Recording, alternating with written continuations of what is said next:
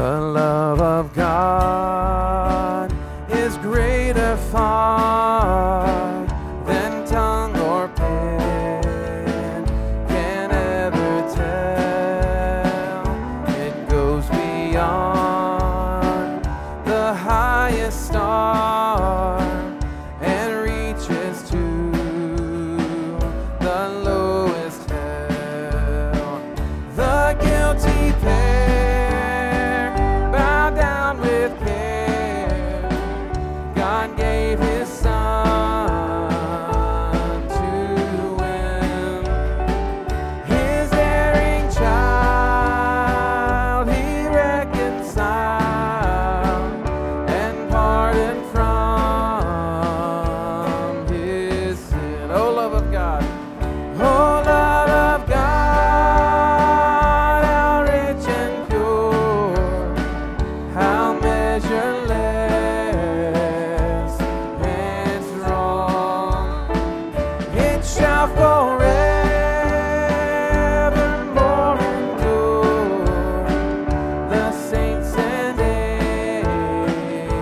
angels song. When years of time shall pass away, and earthly thrones and kingdoms fall, when men who hear refuse to pray on rocks and hills and mountains call, God's love so sure shall still endure, all measureless and strong, redeeming grace to Adam's race, the saints and angels song. Oh, love of God,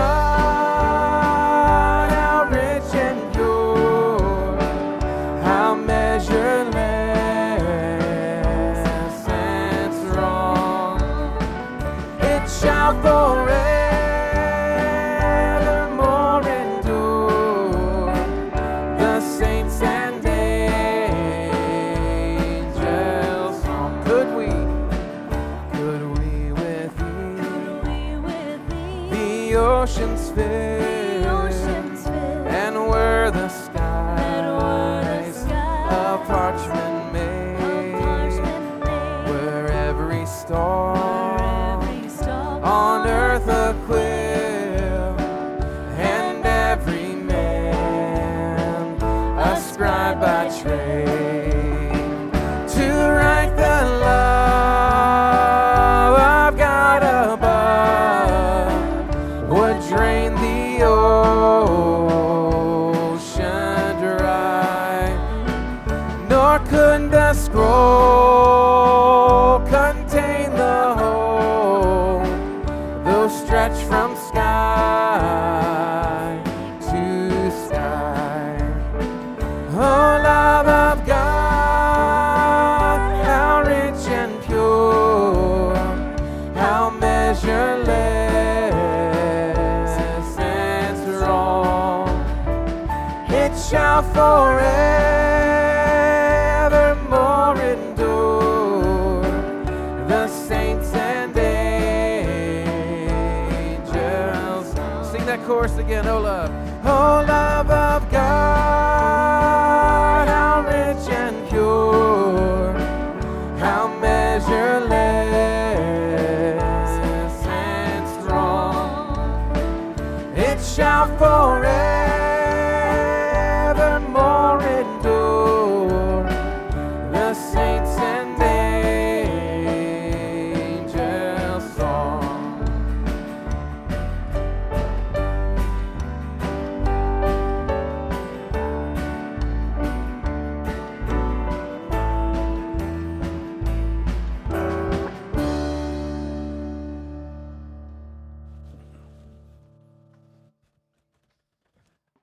Let's pray.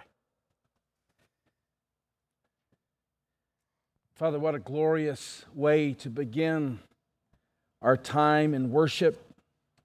reflecting upon, meditating upon your love for us that we know supremely in your Son, Jesus Christ. Indeed, as we sang, the erring child you have reconciled by your love in Jesus Christ. Redeeming grace to Adam's race. And Father, that's why we can say with the Apostle John, see what kind of love the Father has given to us, that we might be called the children of God, adopted heirs, joint heirs with our Lord Jesus Christ. And that is our eternal future, but it's also our present. And Father, we thank you, as John says, that when the Lord Jesus appears, we shall be like him because we shall see him as he is. And everyone who thus has this hope purifies himself as he is pure. And Lord, that passage reflects on seeing Christ as he is. But Lord, we can see him now by the Spirit, with our spiritual eyes, the eyes of our heart.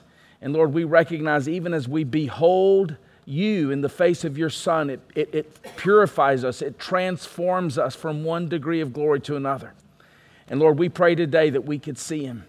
We pray that by your Spirit, through our gospel and word-centered songs, through our prayers, and by scripture reading and by the preaching of the word, that we might see you in your glory and your love for us in your Son, Jesus Christ, and by your Spirit. And we pray that this would be great and deep, edifying encouragement to your people today. And I pray that it would also be a means towards salvation for those who might be viewing on Facebook Live today but have never trusted in Jesus Christ as Savior. And it's his name we pray today. Amen. You know, last week we got to celebrate Easter together. And one of the great miracles of Easter is that when Christ rose from the dead, the thick curtain in the temple was torn in two. And what that symbolized, among other things, besides the torn flesh of Christ, Hebrews tells us also that Christ has given us access, has made the way into the holy place, having gone there for us as our high priest. And so while those who are outside of Christ have every right to fear God and should rightly fear God, ours is a reverence and a holy fear that comes from belief. So as we sing this next song, now why this fear and unbelief has not the Father put to grief his spotless Son for us? Let's remember that the access that Christ has purchased for us is ours and is a part of our owning and possessing eternal life even now. Let's sing.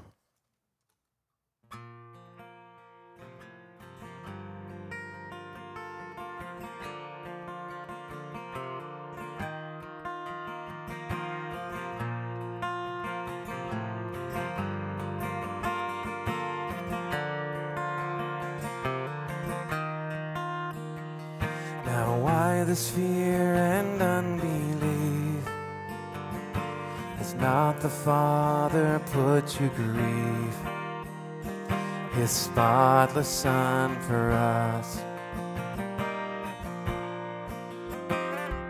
And will the righteous judge of men condemn me for that debt of sin, now canceled at the cross?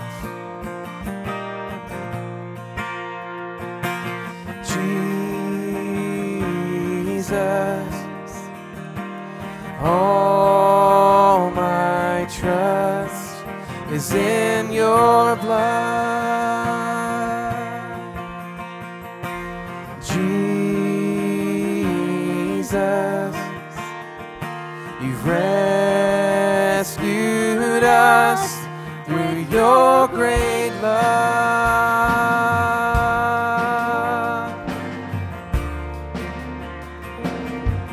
Complete atonement you have made, and by your death have fully paid.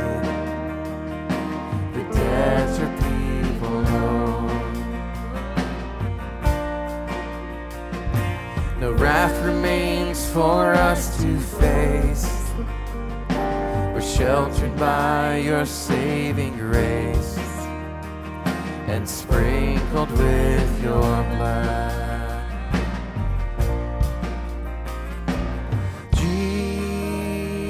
Jesus, all my trust is in your blood.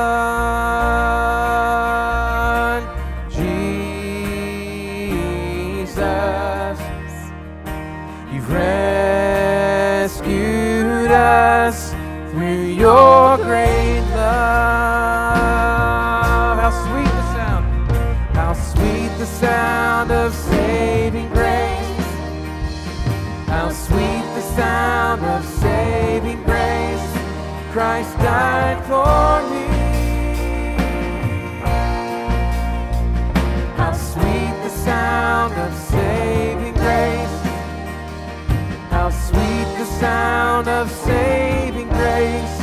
Christ died for me.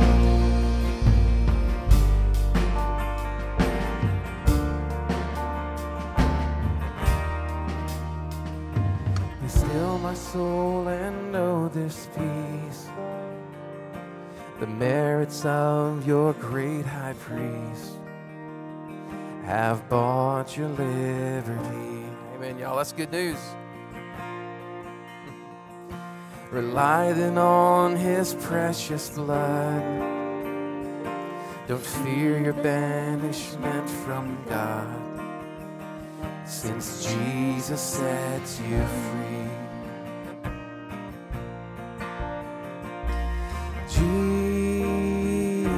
Jesus, all my trust is in your blood.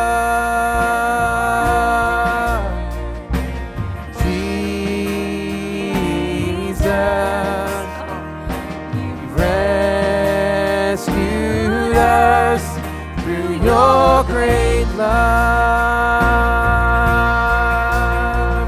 How sweet the sound of saving grace! How sweet the sound of saving grace! Christ died for me. How sweet the sound of saving grace! How sweet the sound of saving grace! Christ died for me.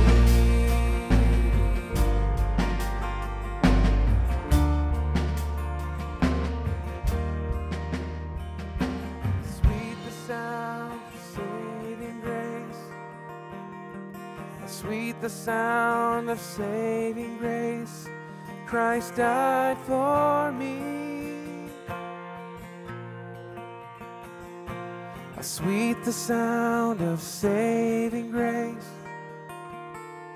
How sweet the sound of saving grace. Christ died for me.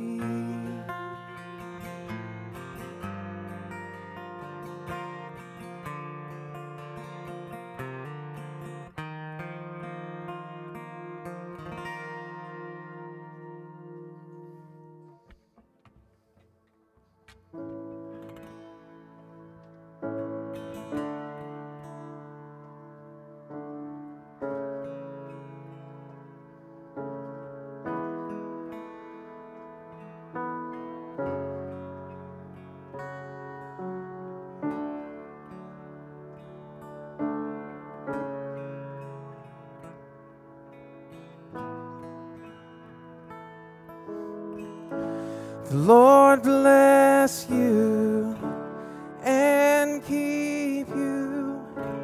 Make his face shine upon you and be gracious to you. The Lord turn his face toward you and give you peace. Just hear these words of blessing this morning. The Lord bless you and keep you. Make his face shine upon you and be gracious to you. The Lord turn his face toward you and give you peace.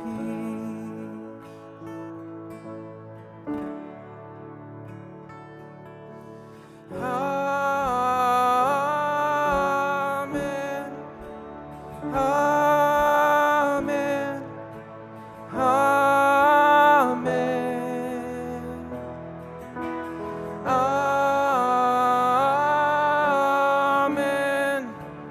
Amen.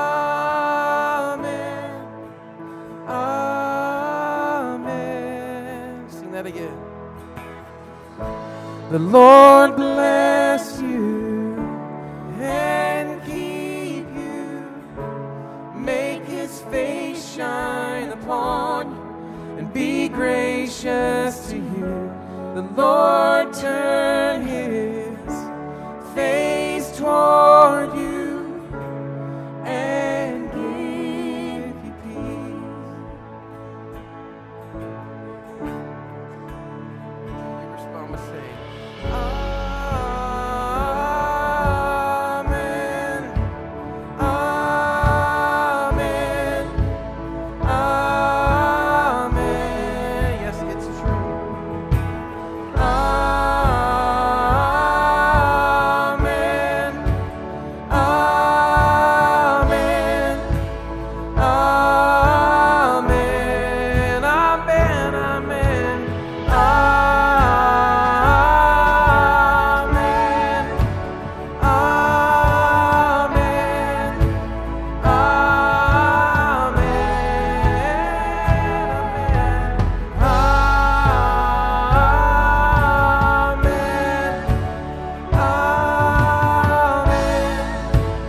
Amen.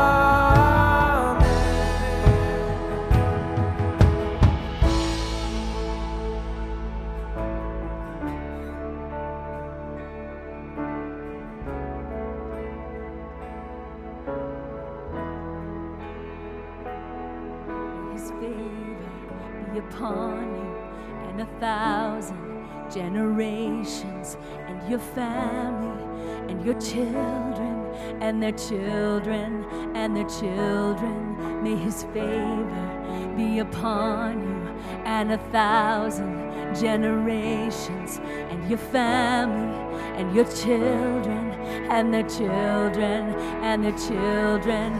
May his favor be upon you and 1,000 generations, and your family and your children and their children and their children. May his favor be upon you and 1,000 generations, and your family and your children and their children and their children. May his presence go before you and behind you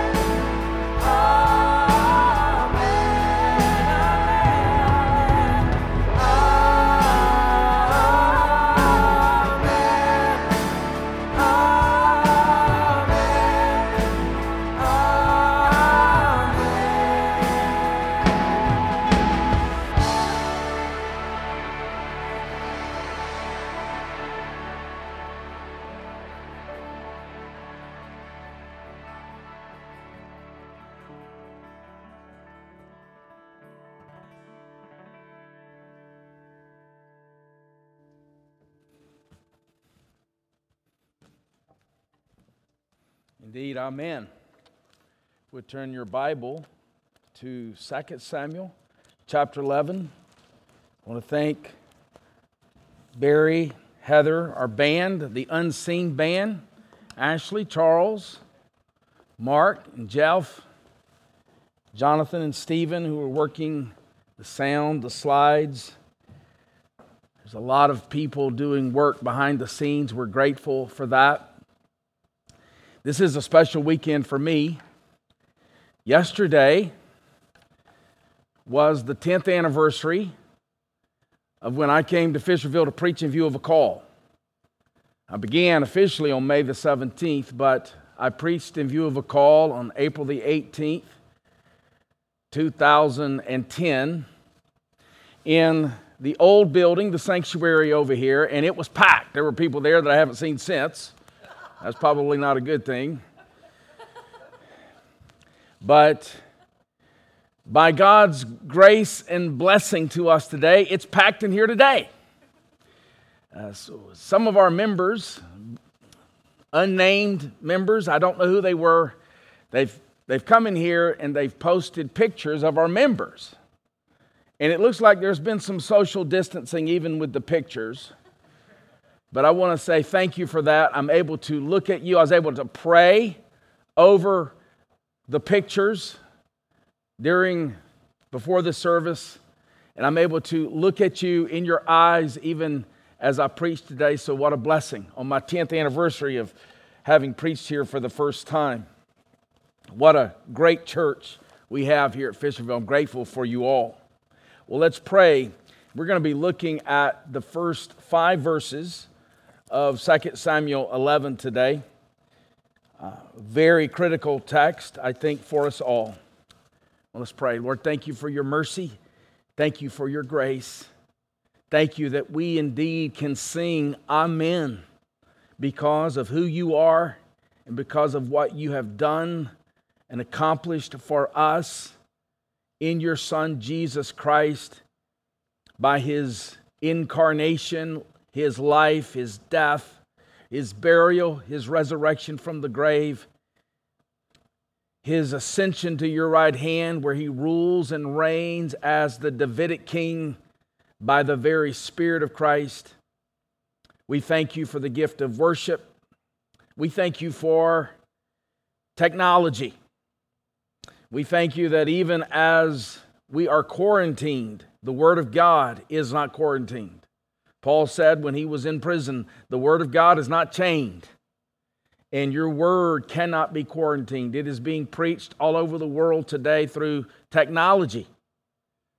Much of the technology even created by people who do not know you in a saving way. And yet here we have this common grace means of preaching the gospel all over the world. And we thank you for all the preachers who are preaching your word today. And we pray that word would go forth in power and by the Spirit of Christ. And we ask this for Jesus' sake. Amen. Last year, during the 35-day government shutdown, in January of 2019, to be specific, various articles were written noting how internet pornography increased significantly during that time of the shutdown. Evidently, many government workers were at home, had discretionary time on their hands. They were isolated. They had lost their mission, their purpose, and evidently that was behind the rise of internet pornography. Well, similarly and unsurprisingly, articles have been written over the previous weeks during our worldwide quarantine, noting the rise of internet pornography use. On one particular porn site, according to these articles, on an average day, even before the crisis, 120 million people visit this particular subscription website. But during the quarantine, the use has increased 5.7% off of 120 million daily users. Now that's a rate that's higher than the spread of the coronavirus itself. And make no mistake, it's more deadly. In fact, there are secular organizations that are noting how deadly pornography use is. For instance, one article published by the American Association of the Advancement of Science notes that a man who uses pornography while married, you will see double the increase in divorce. And if a woman views pornography while married, it triples the potential for divorce in marriage. Recovery Village, another secular organization, notes that 56% of all divorces involve at least one spouse who views pornography. And when you consider the statistics on pornography use, it's staggering, if not scandalous. Data from the National Coalition for the Protection of Children and Families notes that in the United States alone, there are 40 million regular visits to porn sites every day. 35% of all internet downloads are pornographic. Porn use increases marital infidelity by 300%. Webroot.com says, now this is staggering to me, every second of every day in the world, there are 30,000 users watching pornography on the internet. Every second of every day in the world, 30,000 users. And in addition to that, on average, $3,100 are spent on internet pornography every second of every day worldwide. TechAddiction.ca says that the most popular day for viewing pornography is Sunday. Now, why would that be? Well, I would venture to say that most people are not engaged with other people on Sunday. Most people don't go to church. The statistics for regular church attendance are falling worldwide. And so most people are unengaged. They have discretionary time on their hands. They're isolated. They're not on mission. They don't have their purpose before them. And as a result, Sundays are the day in which most people watch pornography. Interestingly, the least popular day of the year for watching pornography is Thanksgiving. Now, why would that be? Well, that's a day in which people are engaged with each other. They're engaged with their families. They're engaged with their friends and their loved ones. The implication is this: isolation, discretionary time, and a loss of purpose and mission equals an opportunity for the evil one, the enemy. Now, the question is, why would I discuss pornography in a text that's clearly about the spiritual and the physical act of adultery? Well, certainly, physical adultery is a blight in Christ's church, and it is a real issue. But right now, I would submit to you that the most sinister and pressing moral and spiritual emergency in Jesus' church today is internet pornography use. And I might add, a porn user is an adulterer. We know that from Jesus' words in the Sermon on the Mount. A porn user is an adulterer. And the physical act of adultery is what a porn user would do if given the right opportunity and promised the same secrecy as if what he has in his private quarters. You see, secrecy is the key word there for the porn user. Privacy. In fact, it's the language that's used today when they speak about the AAA engine that drives internet pornography in that industry. What is that AAA engine? Well, first of all, accessibility. It's very accessible. Secondly, affordability. And then third, anonymity. You catch that? Anonymity. That is a key word there, driving the porn industry. But the secrecy, the anonymity of porn, or any other sexual immoral act, is an illusion. Hebrews 4, verse 13, no creature is hidden from his, that is, from God's sight, but all are naked and exposed, are laid bare to the eyes of him to whom we must give an account.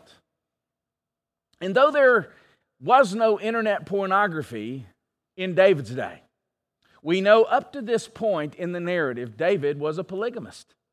We also know that David has added concubines to his home, women that he would have brought into the home who were not officially married to him, but he used in wicked ways. In other words, sexual sin is dynamic. It never remains static. Like any other sin, it's like leaven that eventually leavens the whole bunch.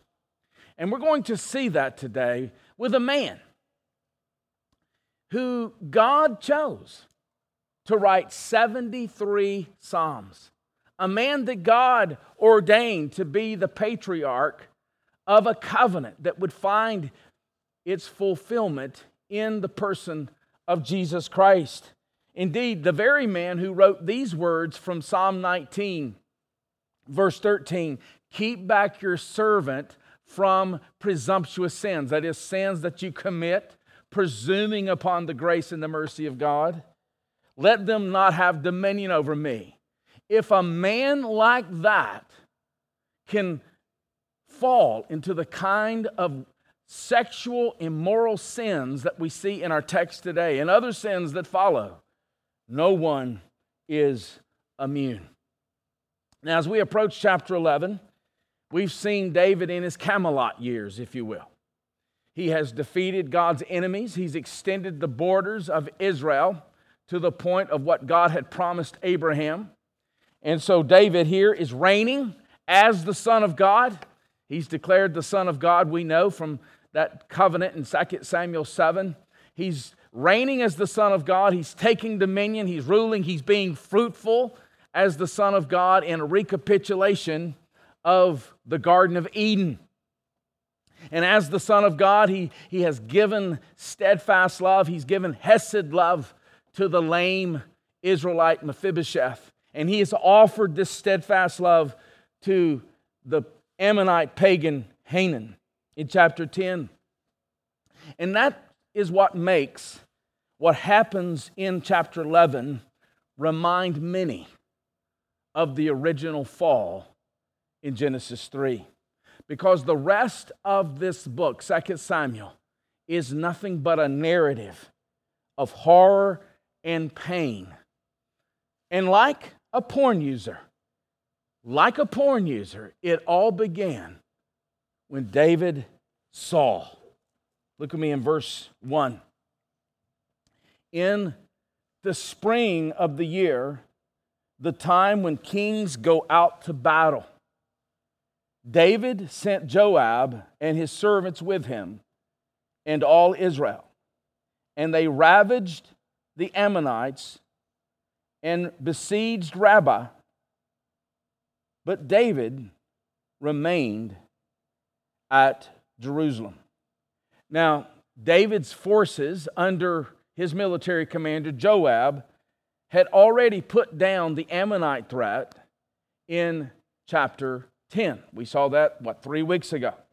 But David could not leave the Ammonites unchecked. It's like our enemy today is defeated, but he is still allowed to exercise sway, if you will. And so he sends Joab out again in verse 1. And so it was not unusual for David to stay back at his castle. There's no real evidence here that he's necessarily in sin by staying in his castle. He had done that before. This was siege warfare, and a king had other responsibilities besides fighting battles. That's all true enough. But there's always a reason for the Bible's offhand statements. And here it says, in the spring of the year. Now this was when the battles took place, because the winter rains are now gone, and the spring of the year, when the time when the kings go out to battle. So we're being reminded here, that's what a king does primarily. He goes out to battle. David sent Joab.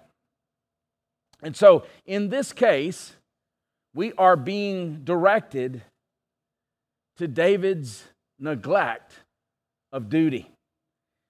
It seems to be a trigger for his sin. The inference here is that he is at this point, he's probably 50 years old. Most scholars believe that. He'll die at 70. He's got a couple of decades left. But at this point, he seems to be coasting. He's in neutral. He's not redeeming his time. He's not stewarding his time.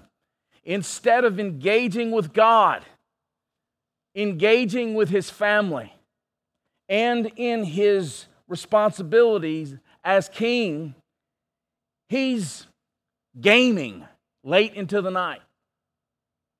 He's binge watching the 1000 BC version of Netflix. He's spending more time on Facebook than he is engaged with the Word of God, with the people of God, his family, and his responsibilities, and his ministry. Of course, I'm being facetious here. But throughout the book of Samuel so far, we have seen that the Lord was with David.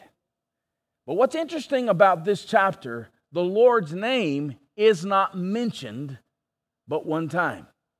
And that is the last phrase of this chapter.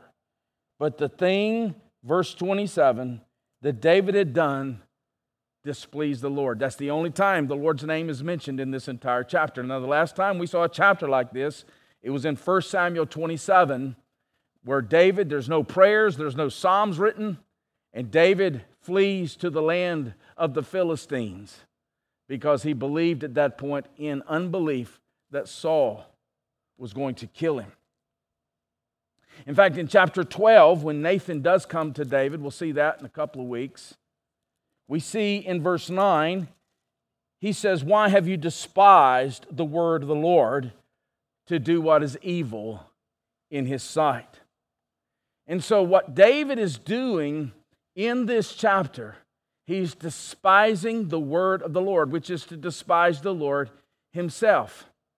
He's lost the awe that we see in those 73 Psalms that David writes.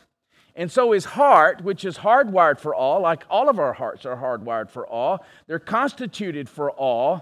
Because he has awe source amnesia, he is subject at this point to an awe replacement. Now, what does that drive home for us? Omission generally precedes commission. Now, let me explain that. Omission is the things that we should be doing by way of our duty and disciplines and responsibilities. Omission generally precedes commission. Commission being the acts that we commit that are wrong and sinful. Charles Spurgeon, I love this quote from Spurgeon. "Some temptations come to the industrious." That is, to those who are busy in their responsibilities. Some temptations come to the industrious. But all temptations attack the idle.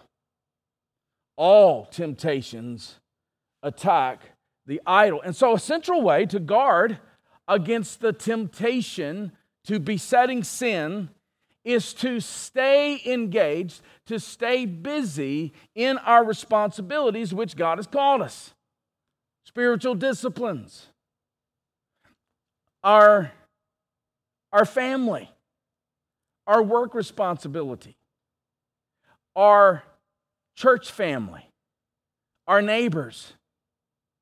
These are the ways or means by which we can avoid much temptation.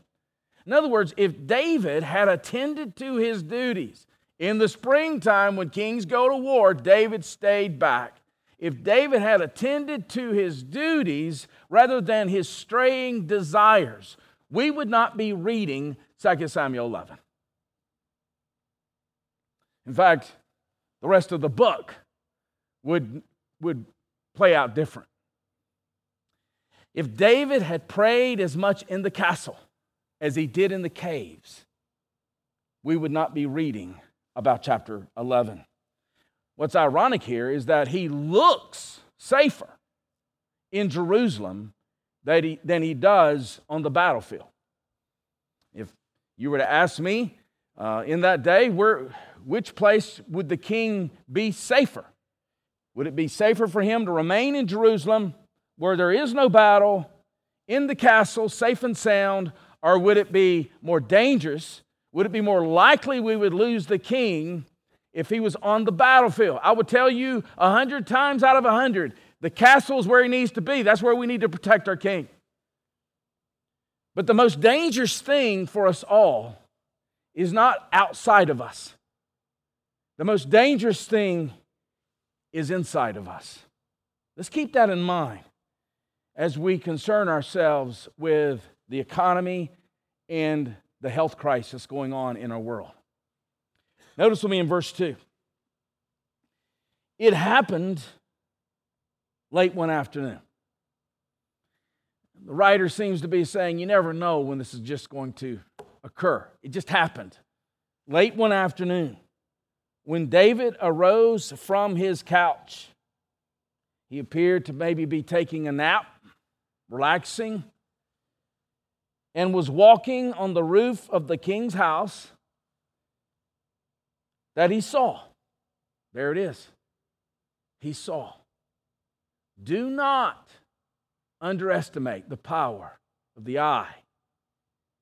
He saw from the roof a woman bathing, and the woman was very beautiful. He saw. Now, some things we see can have a massive benefit to us. 2 Corinthians 3 talks about beholding God. And as we behold our God, we are transformed from one degree of glory to another. But what we behold with our eyes, we become. And what he saw was dangerous, given the object, given the danger of this kind of seeing. Jesus says in Matthew 6, verse 23, if your eye is bad, your whole body will be full of darkness. You get that? If your eye fixates on that which is lawless and ungodly and evil and wicked, your whole body, that is, your whole person, will be full of darkness. Now, at this point, you can't help the first glance sometimes, but the second glance can kill you. David should have fled temptation. 1 Corinthians 6, verse 18. He should have, Romans 13:14, made no provision for the flesh. Of course, this applies to any sin that one may be susceptible to. Hebrews 12 talks about besetting sins.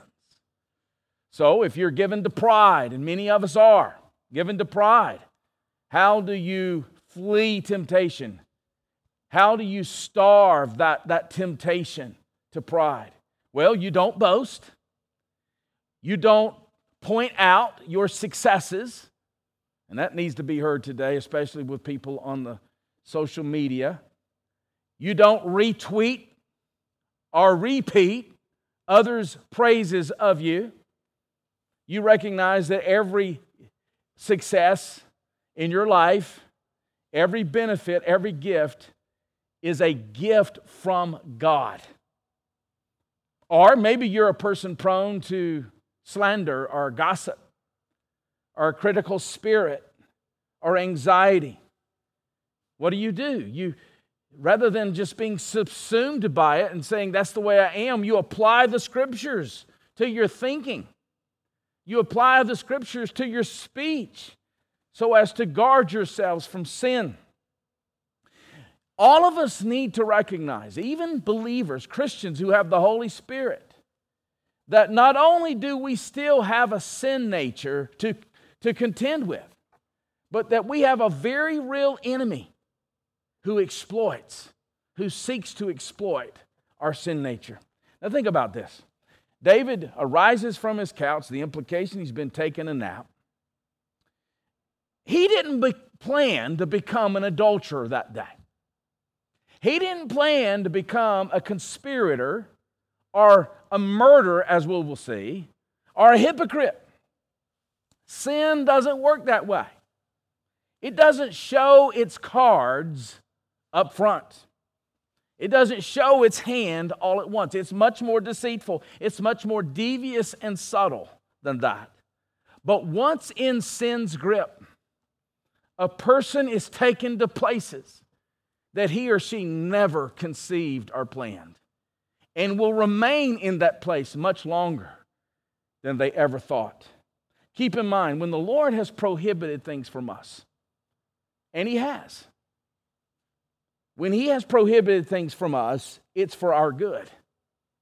The Lord is not a killjoy.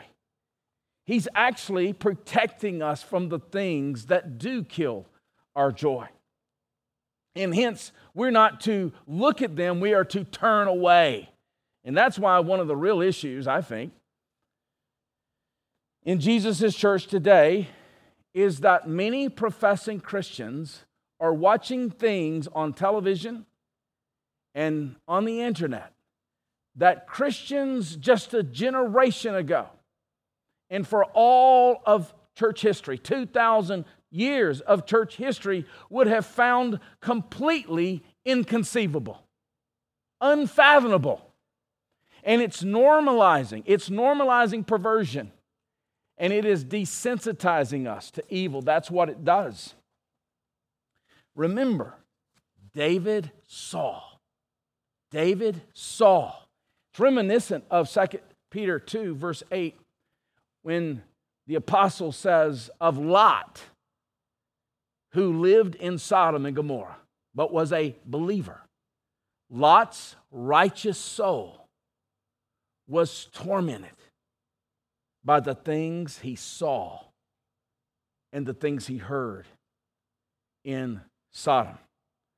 Last week I mentioned a show that is getting so much publicity on Netflix, and I mentioned it to Heather, and I said, man, there are people that I respect, Christians I respect, who are, publishing or publicizing this show.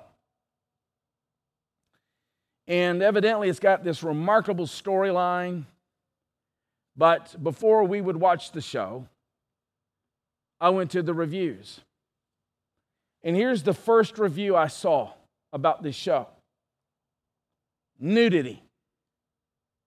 Sexual content not for kids or adults who choose to avoid nudity and sexually explicit themes. That enraged me, it grieved me when I saw that. It's utterly insane, besides perverse, that professing Christians are watching this filth. David saw. This all began by David seeing. Job understood that. Job, even in the midst of his trials, even in the midst of a quarantine that has come on him because of his own afflictions, says this in Job 31. I have made a covenant with my eyes. I may be in quarantine. I may be isolated, but I have made a covenant with my eyes. There's no sabbatical from this covenant. There's no vacation. There's no weekend from this covenant. There's too much at stake. But not David. Not David. And now, having allowed his eyes to fill up his imagination, David takes an unconscionable second step. David saw. Now we're going to see David sent. Notice in verse 3. And David sent and inquired about the woman. Now, according to Pauline wisdom, David would not have had been privy to Pauline wisdom, but David did have the Holy Spirit. And so he would have had this wisdom, if not in a text. According to Pauline wisdom, therefore let anyone who thinks that he stands take heed lest he fall. David would have known, not necessarily by chapter and verse, because Paul had not come on the scene yet, but he would have known instinctively that no temptation has overtaken you. 1 Corinthians 10, verse 13. That is not common to man. God is faithful. He will not let you be tempted beyond your ability, but with the temptation, He will also provide the way of escape, that you may be able to endure it. Of course, it's one thing to be tempted. It's another thing to willingly, willfully place yourself in the way of temptation. And news comes back to him after he sends out to find out, inquire about the woman. News that should have sobered him. News that should have been a gracious warning to him. Notice the second part of verse 3. And one said, is not this Bathsheba, the daughter of Eliam, the wife of Uriah the Hittite? So David learns three things about this woman that was bathing. The woman was Bathsheba. The second thing he learns is she is the daughter of Eliam, who was one of David's elite warriors. We know that from chapter 23, verse 34. Which means, we'll learn this in time, she was the granddaughter of Ahithophel, who was one of his counselors, his venerated counselors, chapter 16, verse 23, because Ahithophel was Eliam's dad. So this was a very loyal family that Bathsheba was a part of. Most importantly, this is the third thing he learns about Bathsheba. She was married. She was the wife of Uriah the Hittite. We're going to spend more time on Uriah next week. But suffice to say, he was another one of David's elite warriors. And I believe a believer in the Lord, a Yahweh. He was from a Canaanite background, a Hittite. But we're going to see this man was a believer. Now this feedback, this news should have been like a cold glass of water being splashed on David's face. It was such a merciful warning for him. But David saw. Remember, David saw. His imagination is now filled up, and when he saw, he didn't take it to the Lord. Then note what he did. David saw, David sent. And the third thing we see here in verses 4 and 5, David seized. It's the anatomy of a fall. Look with me in verse 4. So David sent messengers and took her. He took her. And she came to him, and he lay with her. David has crossed a line that can never, ever be uncrossed. And we should all be terrified, shaking in our boots of how rapid this moral descent has taken place. It happened like that. His world, his legacy, his life, his family is forever and forever changed. And it began with him seeing. John Owen, in such a powerful line from his book, Sin and Temptation, says this: sin always aims at the utmost. Now, what does it mean by that? I'm just going to explain this line, this quote, because it's written in a different time. Sin aims at the utmost. It's not satisfied where it presently is, in other words. Every time it raises up to tempt us or entice us, might it have its own course? If it had its own way, in other words, it would go to the utmost sin in that kind. That's sobering. Every unclean thought or glance would be adultery. You get that? If sin had its way, if sin had its own course, every unclean thought or glance would end up in adultery. If it could. Every covetous desire would be oppression. So you covet something that someone else has, and you desire to oppress that person. Maybe you cut them down, you criticize them, or you even take it from them. Every thought of unbelief would be atheism. Sin is never satisfied. If it could have its own way, it would lead to the utmost in that particular area. In other words, don't flirt with presumptuous sin. But David saw, David sent, and David seized.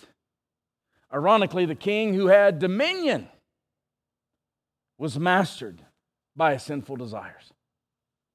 And there's so many echoes here of the original fall. So, for instance, in Genesis 3, listen to these words, verse 6.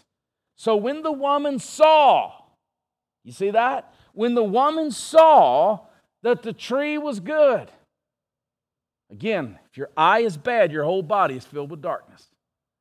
When the woman saw that the forbidden tree was good for food, and that it was a delight to the eyes, it was beautiful, you see, and that the tree was to be desired to make one wise, she took, she seized, she took of its fruit and ate. So here David saw a woman. She was good, and he desired her, and he took her. In 2 Samuel 1, verse 19, David had lamented the physical death of Saul and Jonathan. And you remember what he said? How the mighty have fallen. How the mighty have fallen. And this fall is far much more egregious than physical death. But the good thing is he's still king. And so he's still in control of things, right? Not so fast. Notice in the second part of verse 4.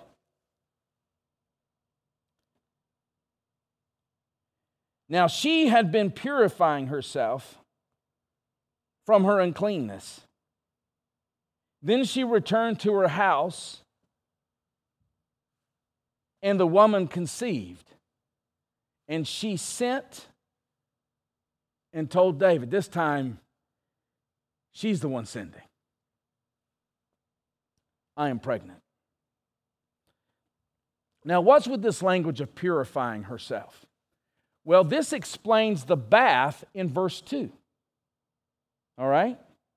Levitical laws defined various states in life as unclean. All right?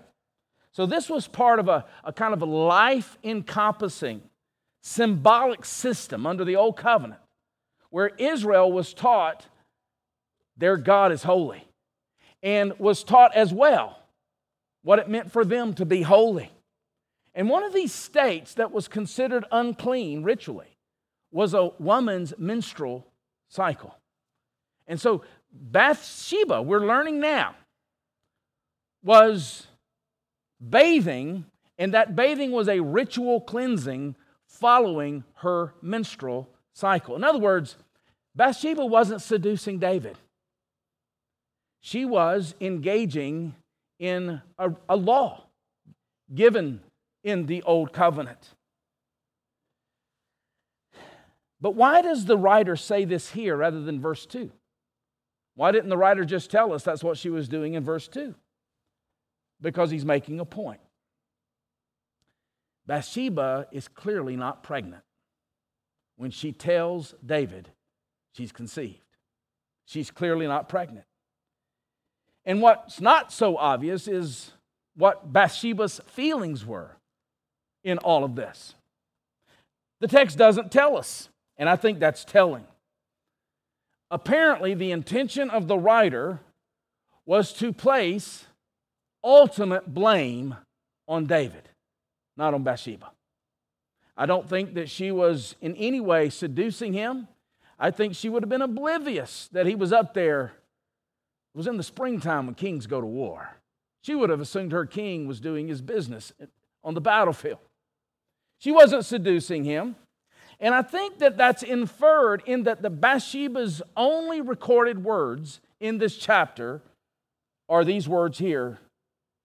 2 words in Hebrew, 3 words in English. I'm pregnant. I'm pregnant. But these words drive home that the enemy never shows his cards in temptation. He only shows us the veneer of beauty, the ecstasy, the thrill. The enemy uses false happiness as bait in temptation. He never reveals the chains to follow. Now, every baby conceived is a gift from God. Every baby. And that's why abortion is wicked. And let me just say this. I've heard people say, well, that's only one issue. You're going to be a one-issue voter. What if the issue is murder? I believe it would be wrong to vote for any politician who would argue for abortion rights. Abortion is wicked. It is no different than what Hitler did in the early 20th century. And so, although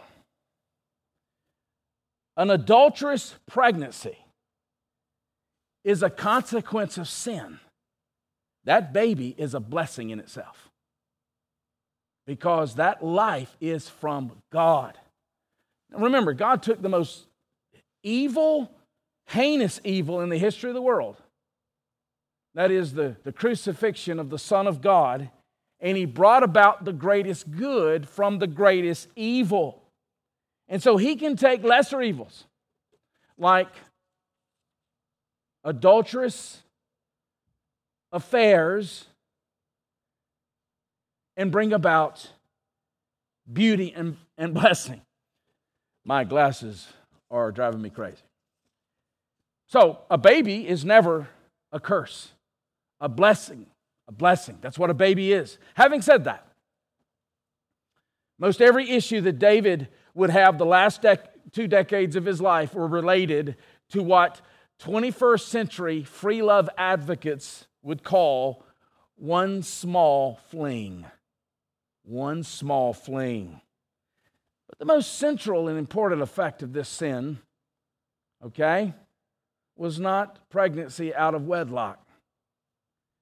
It's the offense to the essential and holy nature of God. And that's why David would later, and it's going to be months and months before this happens, he'll have to be confronted by a prophet, Nathan. Psalm 51. But later, in his repentance, here's what he will pray. Psalm 51, verse 4. Against you, you only, have I sinned and done what is evil in your sight. Fundamentally, the sin was against God. The offense was against God. But given David's sin and his evil, to use his language in Psalm 51, the proper penalty for adultery under the Mosaic covenant was capital punishment. So why wasn't David put to death? Well, Deuteronomy 19:15 tells us that 2 or 3 witnesses were required by law. David had no witnesses. But make no mistake, David did not get away with his sin. The rest of 2 Samuel will show us that. There are always consequences for our sin. Some we don't even recognize. But there are always consequences for our sin. But in God's economy, there's also provision for forgiveness. Even the forgiveness of adultery. And what would end up being murder and conspiracy. David would make this clear when he eventually repented. He called out to God for mercy, Psalm 51, verse 1. He confessed his sins to the Lord, Psalm 51, verse 3. And then in verse 7 of Psalm 51, remarkably, here's what he says.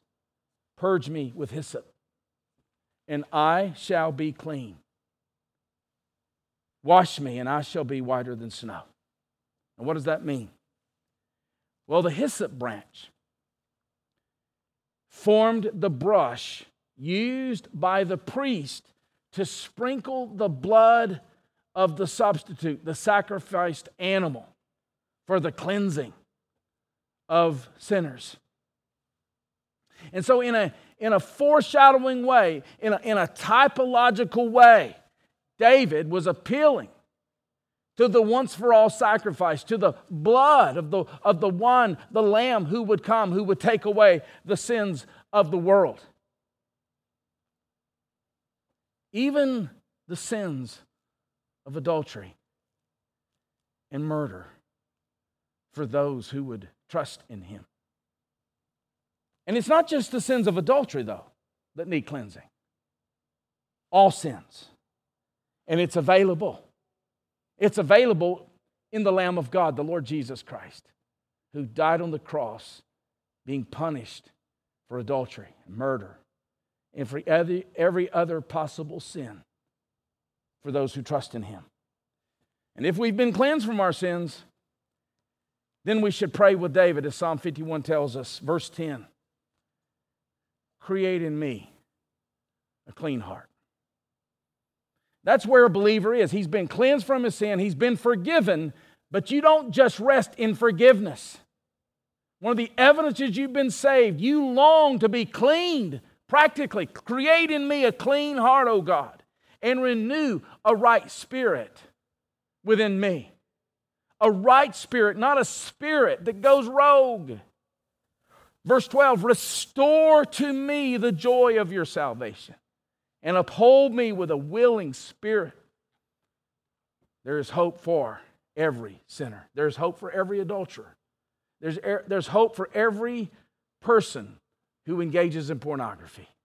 And that hope is found in the one in whom David was looking to by way of type, the Lord Jesus Christ. And there's hope for every person today who's never trusted in Jesus, no matter what your past is, no matter what your present is. If you will trust in him, if you will confess your sins and recognize that Jesus has died on the cross for sins, he's paid our penalty in full. He has satisfied God's wrath on our sin, and he is raised from the grave so that you might have the forgiveness of sins. The Bible says you will be saved. Your sins will be forgiven. Let's pray. Lord, thank you for this text. It's a sobering text, Lord, but it's an important text, especially in this time in our culture.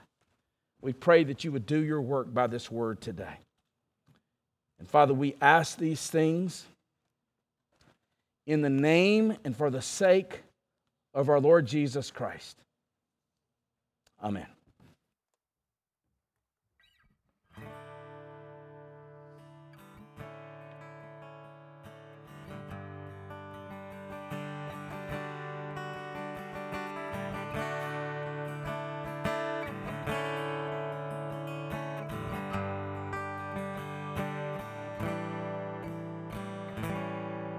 Be thou vision, O Lord of my heart, not be all else to me, save that thou art. Thou my best thought, by day or by night, waking or sleeping, thy presence my life.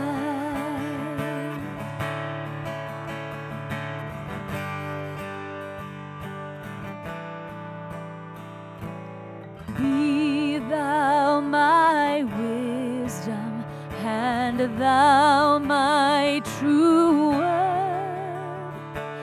I ever with thee, and thou with me, Lord. Thou my great Father, I thy true Son. Thou in me dwelling, and I with thee one.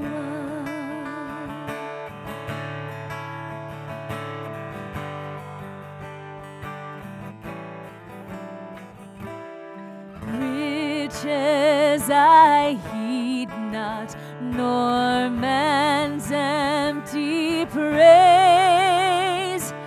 Thou mine inheritance, now and always. Thou and thou only first in my heart.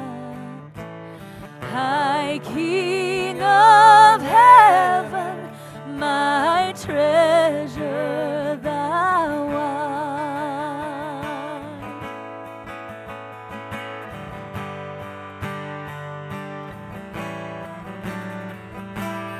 High King of heaven, my victory won. May I reach heaven's joys, oh bright heaven's sun. Heart of my own heart, whatever befall, still be my vision, O ruler of all.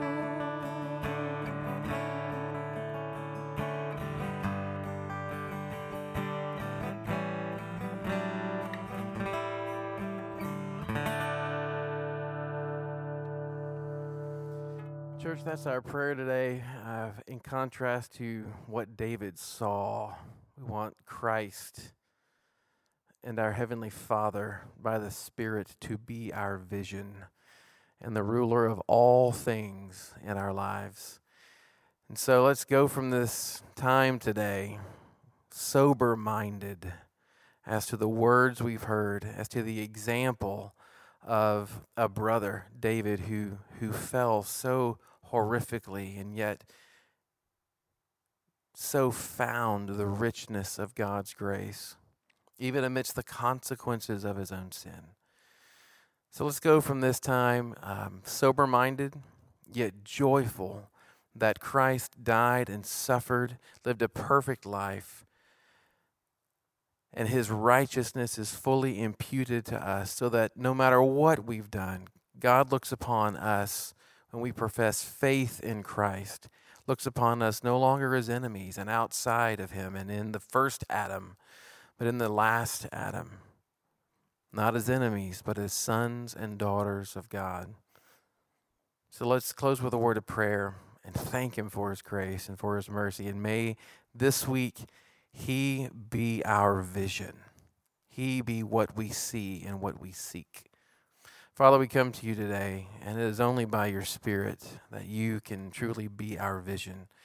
Help us to hear the sobering words that Brian preached this morning from your word, that you would be what we see, seek to fill up our sight. The eyes of our hearts be enlightened by what is true and what is right and good, and that we not ebb and flow in our love for you and our desire for obedience, but rather it would be a joyful and happy obedience to do your will. Father, I pray that the words that we've heard this morning from your word, the words that we've sung, would fill us today, would feed us today, and would draw us closer to yourself. Lord, we love you, and apart from you, we can do nothing. And so let's go from this time loving you more and loving one another more. We can do these things by the power of your Spirit because of what Christ not merely made possible, but what he accomplished for us on the cross. And we pray all these things through him and by your Spirit. Amen. You're dismissed.